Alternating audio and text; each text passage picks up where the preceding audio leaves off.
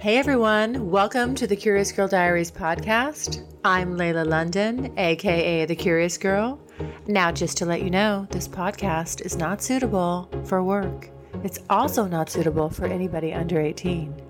But the rest of you consenting adults, let's get ready to talk about my sex life, sex in general, and everything in between in explicit, raunchy, fun detail.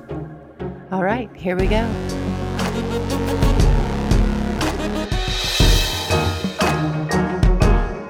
I'm often the best part of my client's day, right? Like, you make somebody come, you've made them happy. So I know. Like, there's always going to be... Who's not happy about an orgasm? I think that I think that's kind of hot. I mean, I certainly have my little fantasies about someone, a stranger, someone paying me. Of course, but I want him to be good looking. In the fantasy, he's good looking. Before, I would have been like, hey, don't be coming to me with your feelings. Like when you start wanting to have the feelings talk, I was like, oh boy, here we go. Why is this guy doing this to me? Like, really? Come on. We knew what the guidelines were. I feel a nervousness when I have a female client that I don't feel with a new male client. Interesting. I'm never nervous to meet a new male client. Hey everyone, welcome to the Curious Girl Diaries podcast. I am Layla. Well, I have a returning guest today, but for those of you who don't know Aubrey yet, she's a 30-something independent sex worker living and working in Ontario, Canada, and she describes herself as a smart slut in a capitalist patriarchy, passionate about sex and sex work and sex workers' rights. Welcome back, Aubrey. Thank you. I'm really happy to be back. I know. I'm excited to do a second conversation about this because I feel like first time I was very excited to talk to you, and now I feel like I have more, I'm ready to go deeper with the questions this time. I think I was just kind of... Oh, dear. I haven't seen you. I said, oh, dear. I haven't seen your questions. So we're I know.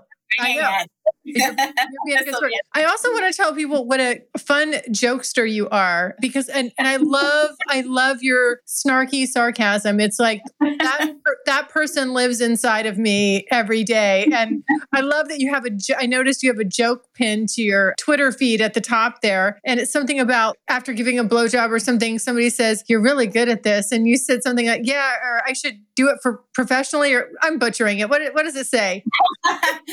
Oh, yeah, that was what I had pinned before. Something about, every time my clients compliment me on my blowjob skills, I like to say, thanks, maybe I should do it professionally. Yes. I should take this up. Yes. So what do you think your sexual superpower is? Oh, gosh. Fuck. Okay. I think, honestly, it's just the way that I connect with my clients, right? It's the way that they can feel comfortable with me. And I think I've just gotten really, really, really good at reading between the lines with men because I've been watching them for a long time in their most vulnerable, intimate state. So yes, this is what I want to get into. I want to get into more of that because I didn't really get into that last time. And I'm just like, why not? Because I love to dig. I love to get give me the nuggets. Okay. But before we start getting deep, can you give my listeners just a little bit about your backstory and what got you into sex work in the first place? Well, I first entered the industry back when I was 21. I'm 37 now. So a long, long time ago. Yeah. But I haven't been consistently in the industry. That was just my first foray into it. And I was a single mother to a young child and a university student at the time. And then I re-entered the industry, I guess, just before I was 30 a couple years before I turned 30 maybe. Yeah.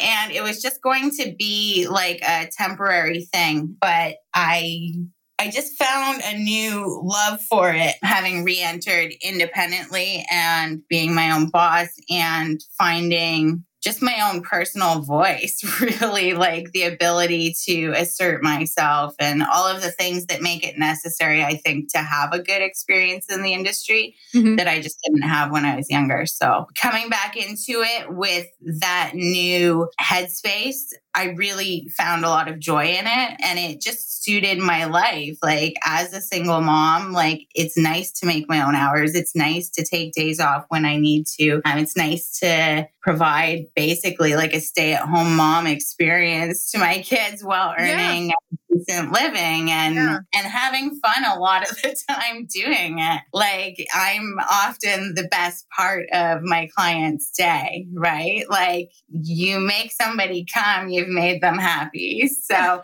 I know. Like there's always going to be. Who's not happy about an orgasm? You know, like you can't leave grumpy. It's almost impossible, I would say, to leave grumpy after coming. Yes. Very, very rare to have anybody that's not having a good time with me. So I really feed off of that energy and enjoy it. So let's roll the clock way back. And what did you think? I want to know, what did you think of that first night you went to sleep after you had your very first client? Like when you put your head on that pillow, how did you feel about it? And how did you perceive sex before sex work? Well, I was always promiscuous in my teen years. So sex wasn't in any way foreign to me. Sex work was completely foreign to me. My only perception of it prior to entering the industry was what I saw represented in the media. And that's often not very good representation of reality. But I also just I had gone into it so completely blind. I had no idea what it was going to be like. I honestly thought, you hear the term escort, and I thought, okay, so I'm going to be set up to go on a date with a client, and then it ends in sex and there's money exchanged. And really I was working in a brothel type setting that was an apartment, and you're just doing shifts and you're just seeing clients and trying to book as many as you can. And that's income. And it was just I had no idea what I was getting into. And then I can't remember if I told the story or not the last time that we talked, but I randomly on my very first day, on my very first shift, I arrived and realized I had gotten my period. So you did tell this story, but I want you to tell it really quickly again, because I never forgot what you used to stop. No, I use it now, but I didn't use it that day. What I used that day was I just friggin' had oral, anal sex and oral sex. So how's about that anal? You were pushing the anal heavy that day. Well, the first client that I got set up, because when I guess you would call her the madam or the manager or whatever, but the woman who ran it, when she was kind of giving me the little intro walkthrough, she showed me the room that I would be working out of, and there's it looks like a bedroom, set up like a bedroom. And then she's just so, you might offer them a massage and then suck their dick and blah, blah, blah. And so I just at that point thought it was more okay, so it's more like a rub and tug situation. Yeah. I still didn't know. And she wasn't spelling it out. She probably didn't think she had to. And I was just all right. So when I realized I had gotten my period, I asked if she had any tampons there and told her I got. And she was like, are you sure you want to work? And I didn't want her to not have me come back. So she's yeah, no, I'm fine. Because I thought at that point, oh, it's a rub and tug situation. But then, my first client, I said, when he started moving towards going further, I just was oh, by the way, I have my period, so I can't do that. And then he suggested anal, and I was just oh, okay. There's a workaround. Yeah. So my first experience was probably a little more bizarre or extreme than a lot of people's first experience.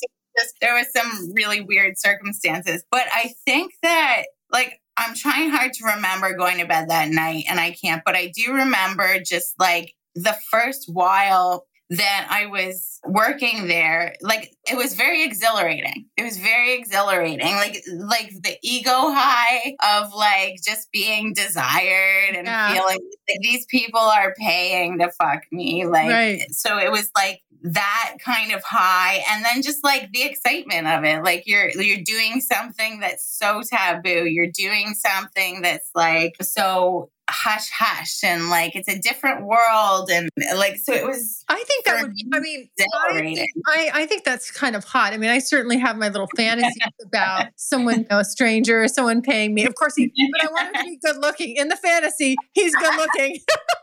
He's not Joe Schmo with a dad bod, right? You know. Yeah. Well, I mean, some of them are good looking, but to be honest, I prefer the clients that aren't that good looking. The ones who are good looking and think they're good looking are generally like not the ones that I want to deal with. I like the nice guys that just appreciate. Really? That's interesting. Yeah. Okay. And you know what? It's rarely the good looking guys that make me come. Like it's often the like, all the ones that you wouldn't think. Just because for me, I think that I can come if I can get into the right headspace. And I can get into the right headspace if like the vibe is good, I can relax. And to be able to relax in that dynamic, like you need somebody who's not entitled, who's not pushy, who's not somebody you have to stay on guard with, right? Because primarily you have to be concerned about your safety first and foremost, right? Yeah. So that high alert is going to be on when you're around anybody who has anything that screams a sense of entitlement or a sense of like, oh, I shouldn't even have to be paying for this, but I just happen to be today. You know what I mean? Like, it's so often the ones who present themselves or think that they're good looking, they're the assholes. So I don't end up having a good time because I have to be more on in that and I can't relax into it. But the ones who are just like, they're not trying to pretend it's anything it's not. They're appreciative. They're like, I have the best time with them. I relax. I have orgasms. It's good times. Good news. Strictly Anonymous Podcast is looking for people to call into the show. So if you lead an interesting, naughty secret life that you want to talk about while remaining anonymous or not anonymous, if you're out and proud, that's cool too. Send me an email, strictlyanonymouspodcast@gmail.com. That's strictlyanonymouspodcast@gmail.com. Or go to my website, strictlyanonymouspodcast.com and click on Be on the Show.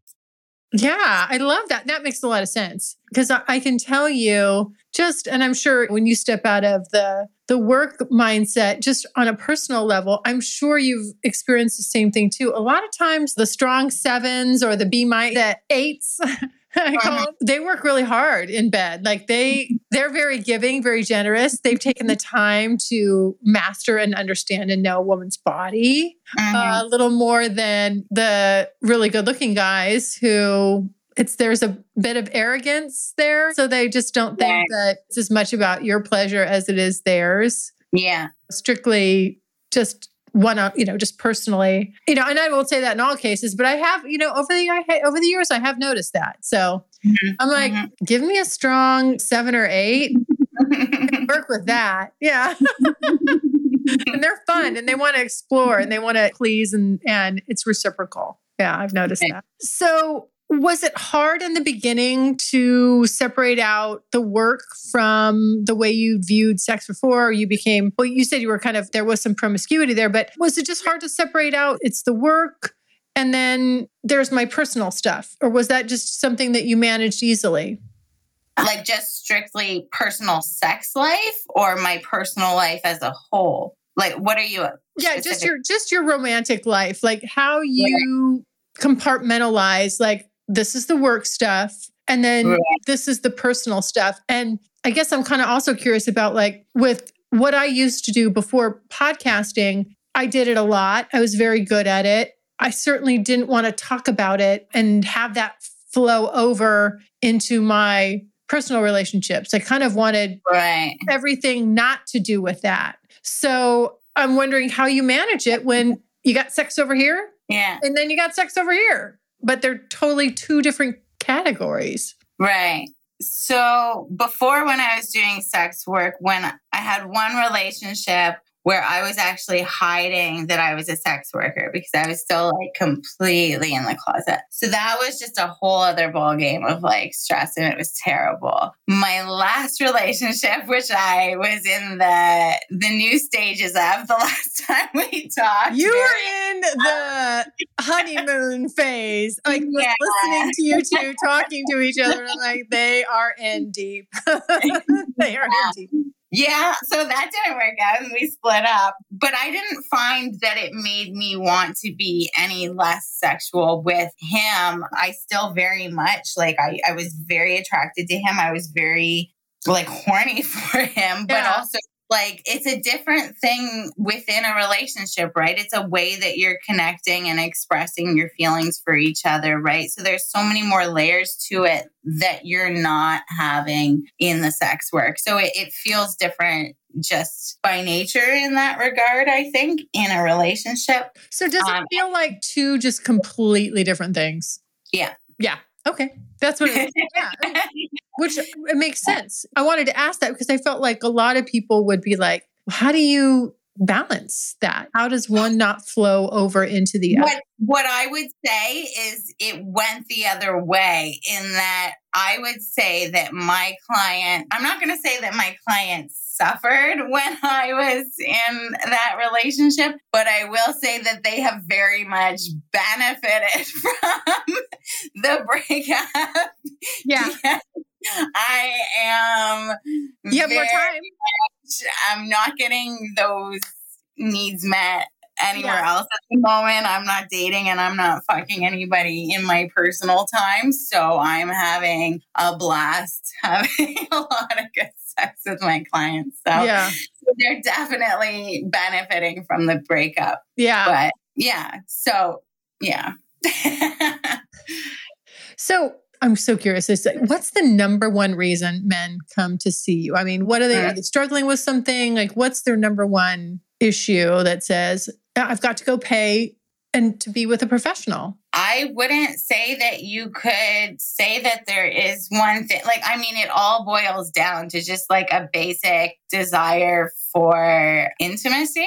But the reasons they need it or feel like they want to see a professional, those vary like so much. So you definitely have some guys who are in committed relationships and want to step outside of that to get sex needs met without having an affair or they want the discretion and the like transactional nature of seeing a sex worker. So you have that. You have single guys that aren't into the Tinder thing, who don't want to like have any pretense or whatever. You've got guys that are single and they're like perfectly eligible bachelors, but they're like super focused on their career and they don't have time to do the whole thing. And they just want someone they can have an appointment with, get their needs met, and get on with their busy lives. I see a lot because I'm near the Toronto area. So I actually see a lot of lonely immigrants, guys who have come here on their own. Mm-hmm. And especially because we've been living the last few years in this pandemic, I'm seeing a lot of people where like the usual ways that they would meet people haven't been available. Like, how do you move to a new country and then a pandemic happens? And how do you make real connections with people? Right. So the reasons are like, really varied. And the clientele is really varied. Like, I've seen every fucking demographic imaginable. Yeah. Yeah. Anything that surprises you the most? It's hard to think of anything as like I've just become numb to surprise in general, right? No, like I think that at one point it was surprising to me how many men are looking for more than getting off. How many men are wanting to just hold you for a while. And that means more to them than when they fuck you. They still want to fuck you. Oh, yeah. Yeah. Right. very rare to have an appointment that doesn't involve them having sexual interactions. But I was surprised at just how many are just like so starved for that intimacy in those forms. And so that was kind of surprising at one point. I think there's just this unspoken thing that we don't really acknowledge, that men need the intimacy. They need it just like we do. It's important to them. They may go about it in different ways, but it's still a key component that human beings need. They need that closeness, that bond, that touch, physical touch. Right. And because we don't, as a society, because of the patriarchy, because we don't recognize it as a valid need for men, they don't get that need met in other ways in their life in the same way that women often can. Like, it's more likely that a woman can get affection and emotional support and things in her relationships, her platonic relationships with women. And men, I mean, I think there is a shift with the generations. There's a generational shift and things are changing. But yeah, a lot of men aren't getting a lot of hugs or cuddles or those kinds of things that women feel safe to give each other without judgment. So I totally agree. I totally agree with that. That's why I'm asking these questions. I'm like, this is fascinating.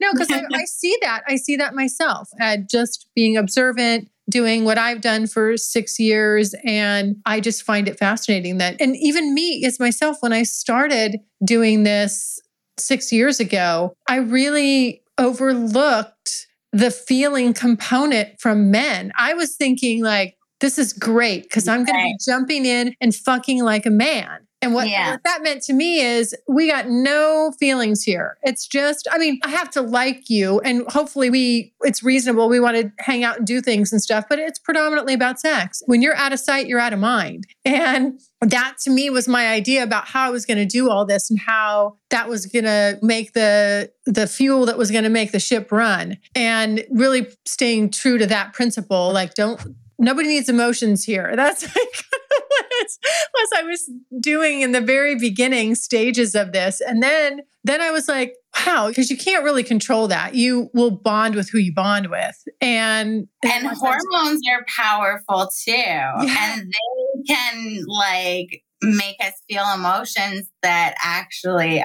aren't there too, right? Totally.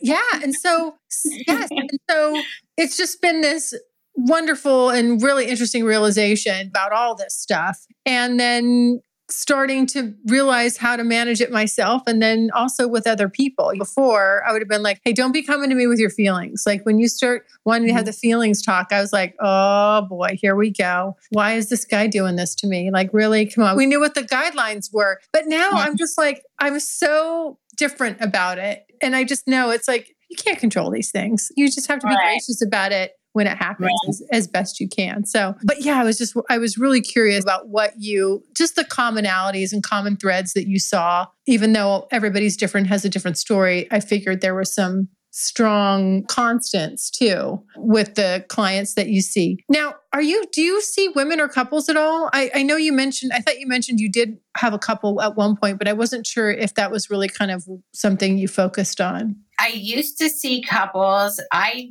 don't anymore. I just find I actually, like, the longer I've been in the business, the more I've kind of simplified and really just focused on where I feel I'm strongest. So my offerings have shifted in a way. I just found with couples, like, so often the case is that the guy is into it and the girl is into it because the guy is into it and she thinks that she's going to be okay with it, or like there's just so many more variables. And then also just like, if I've never met these people before, I'm automatically outnumbered. So I don't know what kind of a situation I'm in. So I don't like the idea. I had never agreed to see 2 men at a time for that safety reason. But just now, like, I find it simpler to not do couples. I am happy to see single women, and I have seen single women. It's so rare for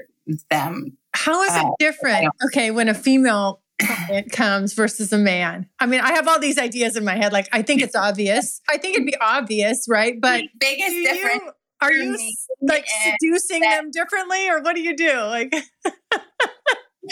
mean, there's not a ton of seduction involved in either case because there's no trying to get somebody into you know what I mean? Like, we all know we're there for sex. So there's not a ton of seduction really that I have to put into it either way. But so it's like, more nervous. Slower?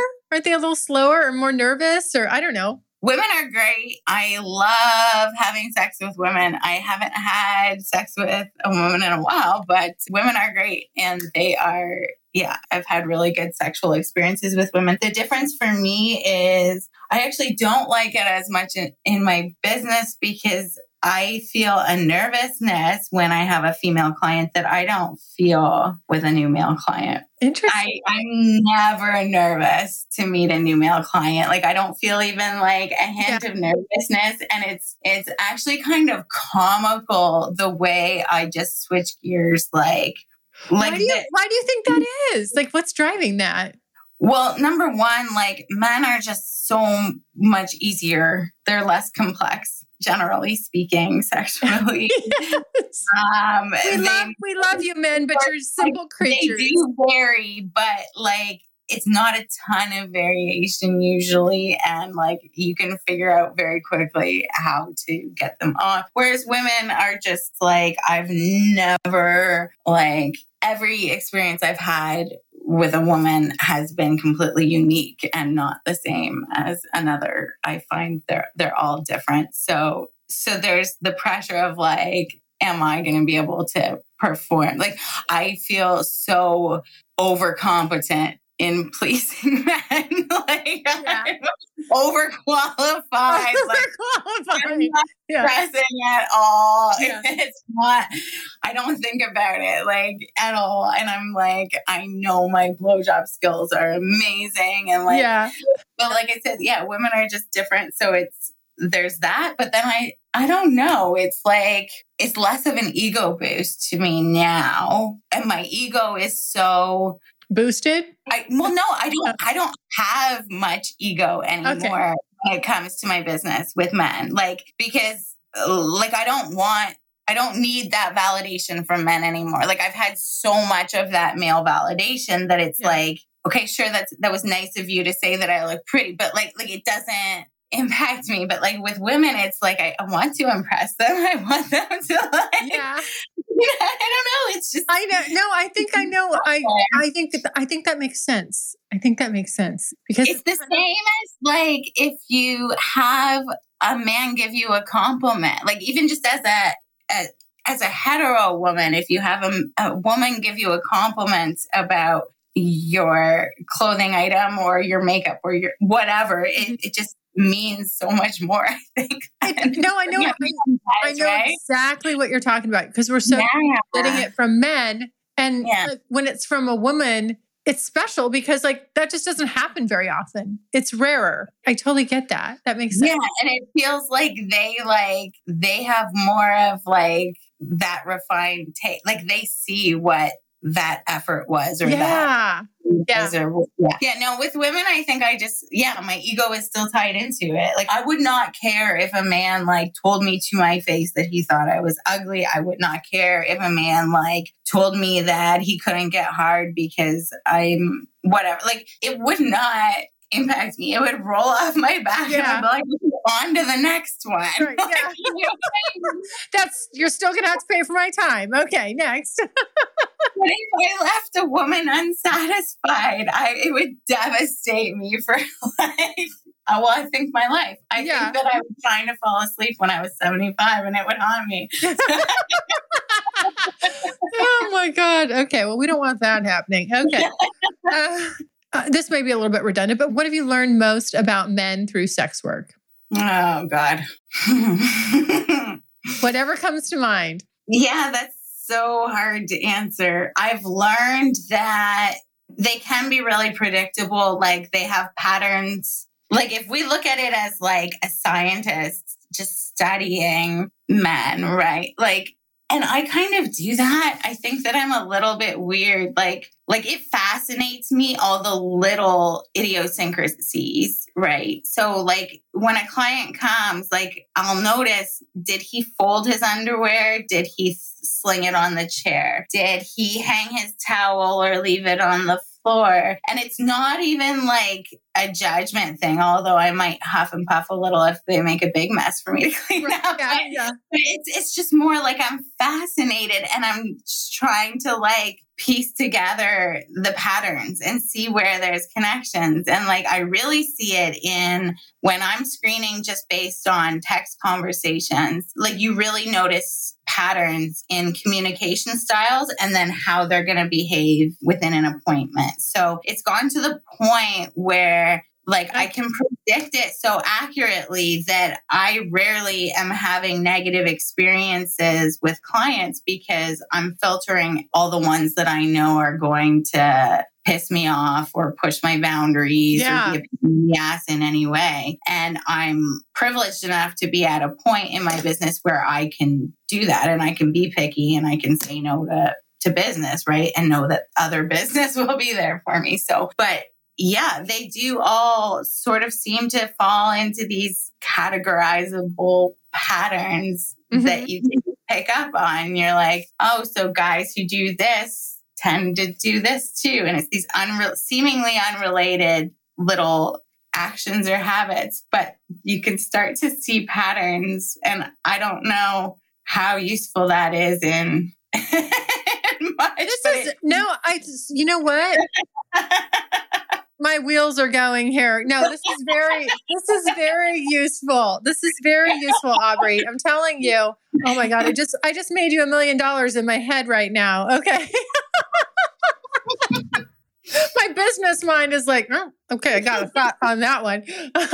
I'll talk to you about it afterwards. I don't want to give it away. But no, I mean, I think that's true. I think that's true. And it's important. And you are able to develop your business, make it run smoother, and also do a lot of things, I'm sure, probably keep yourself safer. Yeah. Just having better overall experiences with your clients because you're just eliminating the riffraff. So you're able to give them the best experience possible because there's no, like you said, when you're with somebody and if you got to haggle or they're entitled or any of that bullshit, then you're not going to have a good experience with them and they're going to feel it on some level. Yeah. And they may not be a good return. Like I'm sure you probably think like if you have enough just return really good, solid clients, you're set. Yeah. Instead of having to constantly churn and churn and churn. So yeah, well, I mean, you do have to churn and churn and churn and churn and churn. That is the thing with this business is that because it's a luxury service, you can have a really big roster of repeat clientele, but it's unlikely that a lot of them are going to be coming like so frequently just because it's an expensive endeavor and it's also not everybody wants to be going weekly to see a sex worker. Like, I don't know.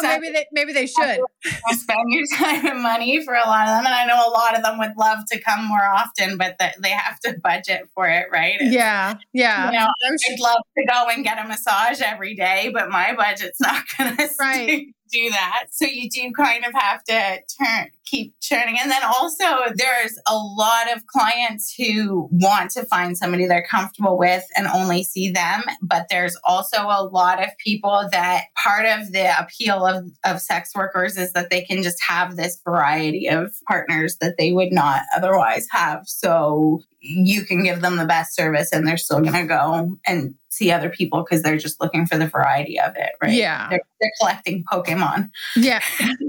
Right. Exactly. And what have you learned the most about women through sex work? Wow. Nobody ever asks me that one. I told you I was going to go deeper.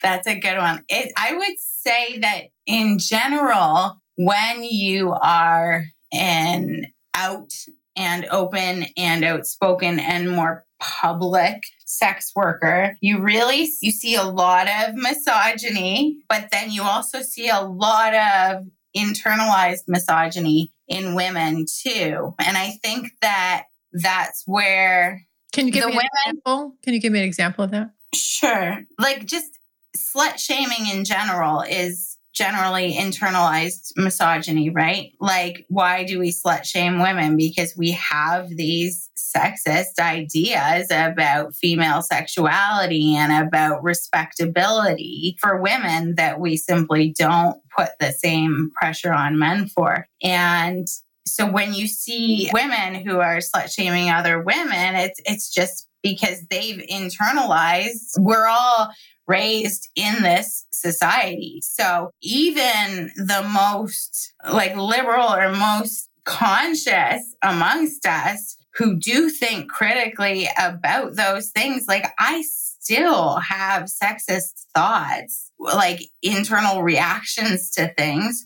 all the time. Yeah. And then you have to check yourself, right? Yeah. Like listen, sometimes a beautiful woman will say something really profound and I'm like surprised by her intelligence. And I'm like, how am I surprised by her intelligence? Because I assumed that she couldn't be intelligent because she's attractive. I mean, I'm an intelligent, attractive woman. So right. Yeah, I know. But it's just like, it's so hard to avoid. It's so pervasive, right? So I think that what I've seen from women is that I've had women who have been so supportive. Like, for example, with my Twitter, I get a lot of feedback from strangers, right, on Twitter. And there are so many women on there who are out there defending me to people who are saying, putting me down for sex work. They're out there defending me and they have no skin in the game at all. So I think that you see the extremes in everybody in society in how they react to you as an out sex worker. Yeah. And see a lot of projection too, like a lot, because people just have these ideas and they have their own fears. So some women, like their biggest fear is their husband cheating on them. So a sex worker is threatening to them. Sure. Like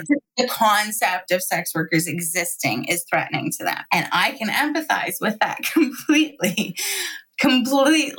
Yeah. I really can. But so I just think that I'm not sure that I've learned much about women. I think that I've just been treated to some of the more extreme ends of people because people have such powerful internal reactions to sex work and to sex workers. But I think that I'm somebody who's comfortable on the margins, I'm okay with being disliked. And I kind of see I feel like one of my main purposes in this life is to kind of be a disruptor of the status quo and to challenge those ideas for people. And I've gotten a lot of feedback from people that have told me that just from following my Twitter account, it has changed their ideas about it because it's just a matter of exposure, right? You have a very fun Twitter account, by the way. I think everybody should follow you because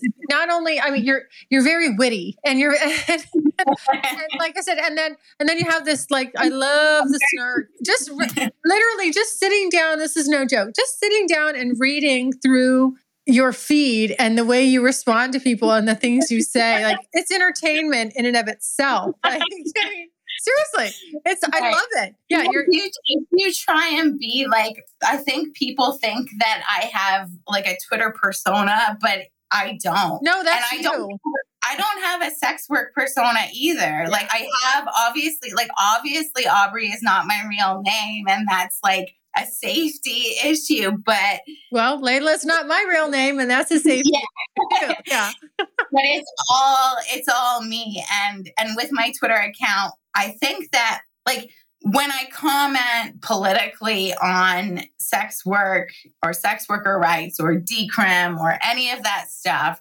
sure, that make a little bit of a difference. But the real actual difference I think that I make is that I showcase, no holds barred, so much of myself, my personal life, my work life, who I am, how I view the world. I'll randomly write a weird poem about the moon and tweet it. Like I'm just showing the real me. And so when people are confronted by my humanity, they're confronted by the concept that, hey, sex workers are just people.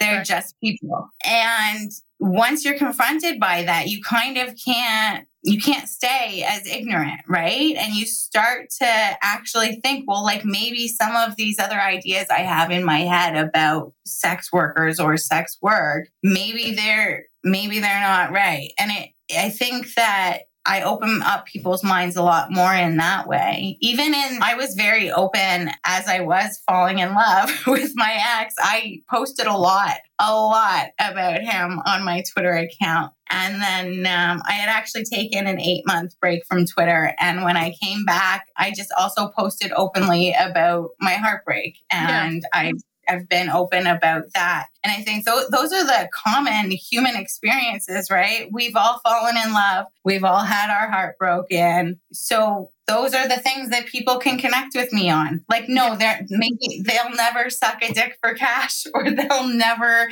have some of those experiences. They're doing it for free. Yeah, there is that. I know, like sometimes I'm like, Jesus, am I doing this? Like, I mean, I won't lie and say like I haven't like thought to myself, I'm sucking this guy's dick for free, and I don't even know if I really like him that much. I mean, like, does this make sense? That's why I always say, I'm like, I don't understand women who can describe themselves as feminists and be anti-sex work, because what am I doing except monetizing like labor that is often performed for free by women at an unequal level where there's an imbalance in the give and take. So I've now found a way that I'm getting compensated for the physical, the sexual, the emotional, mental labor of these interactions with men. Shouldn't feminism be all for supporting that concept? You think? Yeah. Like, I'm getting what I do for what I'm doing, and I do it well, and like they're getting a good deal too, I think. But if you do say so yourself, as I just humbly slip in. That's right. But I'm sure you have ratings. I'm sure there's a place where you're rated. Well, there's review sites, but I avoid that like the plague because those are toxic. Are they? Okay. All right. We'll leave those out. So, I mean, I know I've had good reviews, but like, there's always like people that you've pissed off by saying no or whatever. And like I had one review that somebody sent me because I just don't read them because I'm like, you know what? I know that I'm doing a good job because my business is booming, right? I don't need to go and look at each individual review that people have written to know that. And so I don't need it to gauge, but also like, it'll just make you crazy because people will remember, like some of it I think is innocent. They remember things wrong. They mix you up with other people. Like I've had reviews that say, oh, she did this and this and this. And I'm like, I have never done that in my life. So it mixed you up. Yeah. So there's that. But then there's also like these angry guys that like, I had one that described me as having like a crackhead face or something. I was just like, okay. You don't have a crackhead face. You have a very beautiful face. Yeah. Well, that's why I don't read reviews. And I think, you have your face pictures up on Twitter, right? Yeah. That's not a crackhead. My face is in my ad. Like I'm fully out. Like I'm not. Yeah. People are getting what they see. There's no catfishing situation, but that guy's clearly off. Like I'm sure I piss people off because I say no when I want to say no, and I don't say when I want to say no, and I don't. Yeah. Like if you're coming correct to the appointment, then you're going to have a great time. Yeah. But as you pissed me off, you're going to be getting like the bare minimum courtesy if you're allowed to stay. The bare minimum. I love it. Okay. I want to be conscious of the time here. So give me 3 things that you love about sex work and 3 things that you'd like to change right now. Ooh, like sex work for me? Yeah. Okay, yeah. Or just in general. I mean, like it could be like, what do you love about sex work? 3 things. And then 3 things that like you wish was different or changed about sex work, like right now.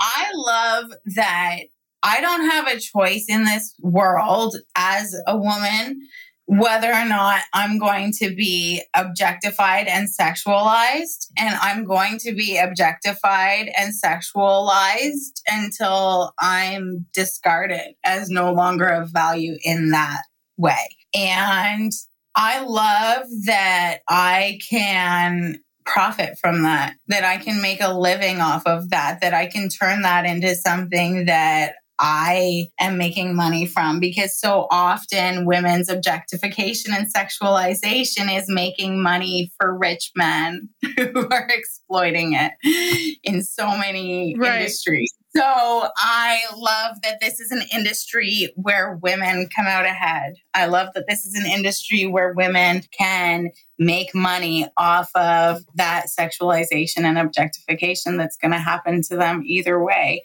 I love that I can be my own boss, run my own business, and make a living in a way that fits into my life instead of my life having to fit around the way I make a living. I love that I get to wake up every day that I am working and know that it's going to be new.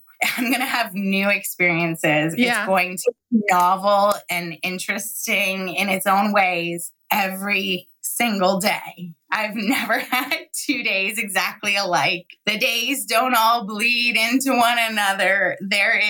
I'm meeting people and having pretty deep conversations a lot of the time. Like, it's amazing the way that men will open up in that moment of intimacy. The connection they feel when they've just had sex with you is like, that's such a pivotal moment, right? And it's such a like almost sacred, intimate moment. And so I've connected with people I would never otherwise probably have those conversations with or even interact with at all necessarily. And yeah, I love that. That's personal satisfaction thing for me. And I think that's 3. And then what three things? Yeah. What would you change? Like, what do you wish was different right now? I want it completely decriminalized here, there, and everywhere. I don't know why I seem to be losing my voice all of a sudden. Sorry. I want it completely decriminalized for the safety of everybody, for the betterment of everybody involved in the industry. And I want it destigmatized because the stigma is what makes it dangerous. Sex work is not inherently dangerous. Like, massage therapy is a one-on-one intimate thing, often people working out of their homes, those kinds of things, but we never like worry about the safety of massage therapists. But all of a sudden when sex is involved, people are like, oh, it must be deviance, right? Mm-hmm. Like, the clients have to be deviants, therefore it's inherently dangerous. But that's not the case. The clients are your dad, your coworker, your brother. Like, they're just the everyday men of society. You know what I mean? Yeah. It's not this devious. So it's not that sex work is inherently dangerous. It's that the stigma around it, the secrecy around it, all of those things make it dangerous and make us vulnerable targets. So I want it decriminalized. I want it destigmatized. And I want men to just like, the men who want to be clients, I want them to just be coming at it from a place of respect for us. And a lot are. And the clients that I see they tend to have a lot of respect for me, and I feel that with them. But when you get the people that are messaging, trying to offer you less than your rate or things like that, like, because of the hey, let me put my pussy on discount, like, exactly, like, I'm not subsidizing you getting off, man. It's not pay what you can. I love it. I'm not subsidizing you getting on. No, I'm not subsidizing. Well, now, so you know what? That's an interesting thought. So women that are doing it for free, we're subsidizing men getting off. You're doing charity work. And we need charities, but we need business too. Right. Yes. Hey, buddy, we need charity work today. Yeah. Oh my God.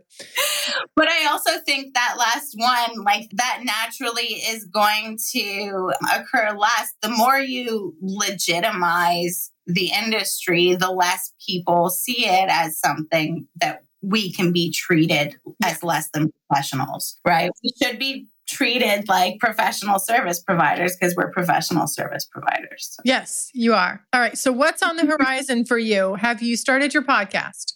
I am working on it right now. I have so much in the mix. I've just been, I'm volunteering with a local sex worker organization, and it's very grassroots, and we're working on a lot of projects. So much of my time has been devoted to that. But yes, the podcast is back on the table. Good. I am hoping for like a late summer, early fall, probably launch for that. And then also I'm in connection with a book editor who works for a publishing company. There good.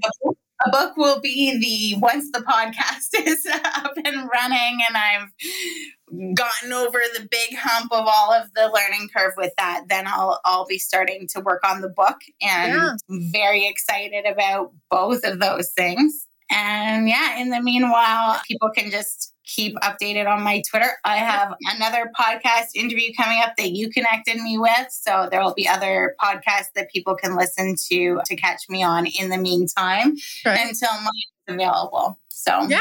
Then, so where do you want people to reach out, follow you, find you? Yeah. So Twitter is still the best place for now, which is the @Aubrey Pesky, AUBRIEPESKY. And then I also have thatpeskyprostitute.com, but that's still under construction at the moment. So still the Twitter feed is the best place. Okay. Awesome. And I will put all that in the show notes. Thank you again for your time and for coming back on. No, it's my pleasure. I love talking to you. The time always there's so many more episodes. Like every time I talk to you, I'm like, oh, I think of more questions. So like I'll probably reach back out again and be like, hey, you need to come back on. I've got some more questions for you. And everybody, yes. I enjoy it. And everybody, I hope you enjoyed this podcast with Aubrey. Don't be afraid to look her up. Like I said, her Twitter feed is very entertaining. She's just as much fun as she sounds. And everybody, stay happy, stay healthy, stay safe. And if you want to reach out to me, you know what you can do. You can go to the website, thecuriousgirldiaries.com, and click on the pink tab on the right-hand side. You've got 5 minutes to leave me a voicemail. You know, I love your messages. It's my chance to interact with you, start a conversation. We can talk about whatever you want, and I will get back to you personally. All right, everyone. Well, stay happy, stay healthy, stay safe. Mwah, mwah, mwah. Love you guys. Bye. Thanks so much for listening. And if you like what you hear, refer me to a friend. And make sure you're following me on social media. Also, go to the website, thecuriousgirldiaries.com, and join my subscribers only list for access to exclusive content. And as usual, questions or comments, you can always email me at curiousgirl@thecuriousgirldiaries.com.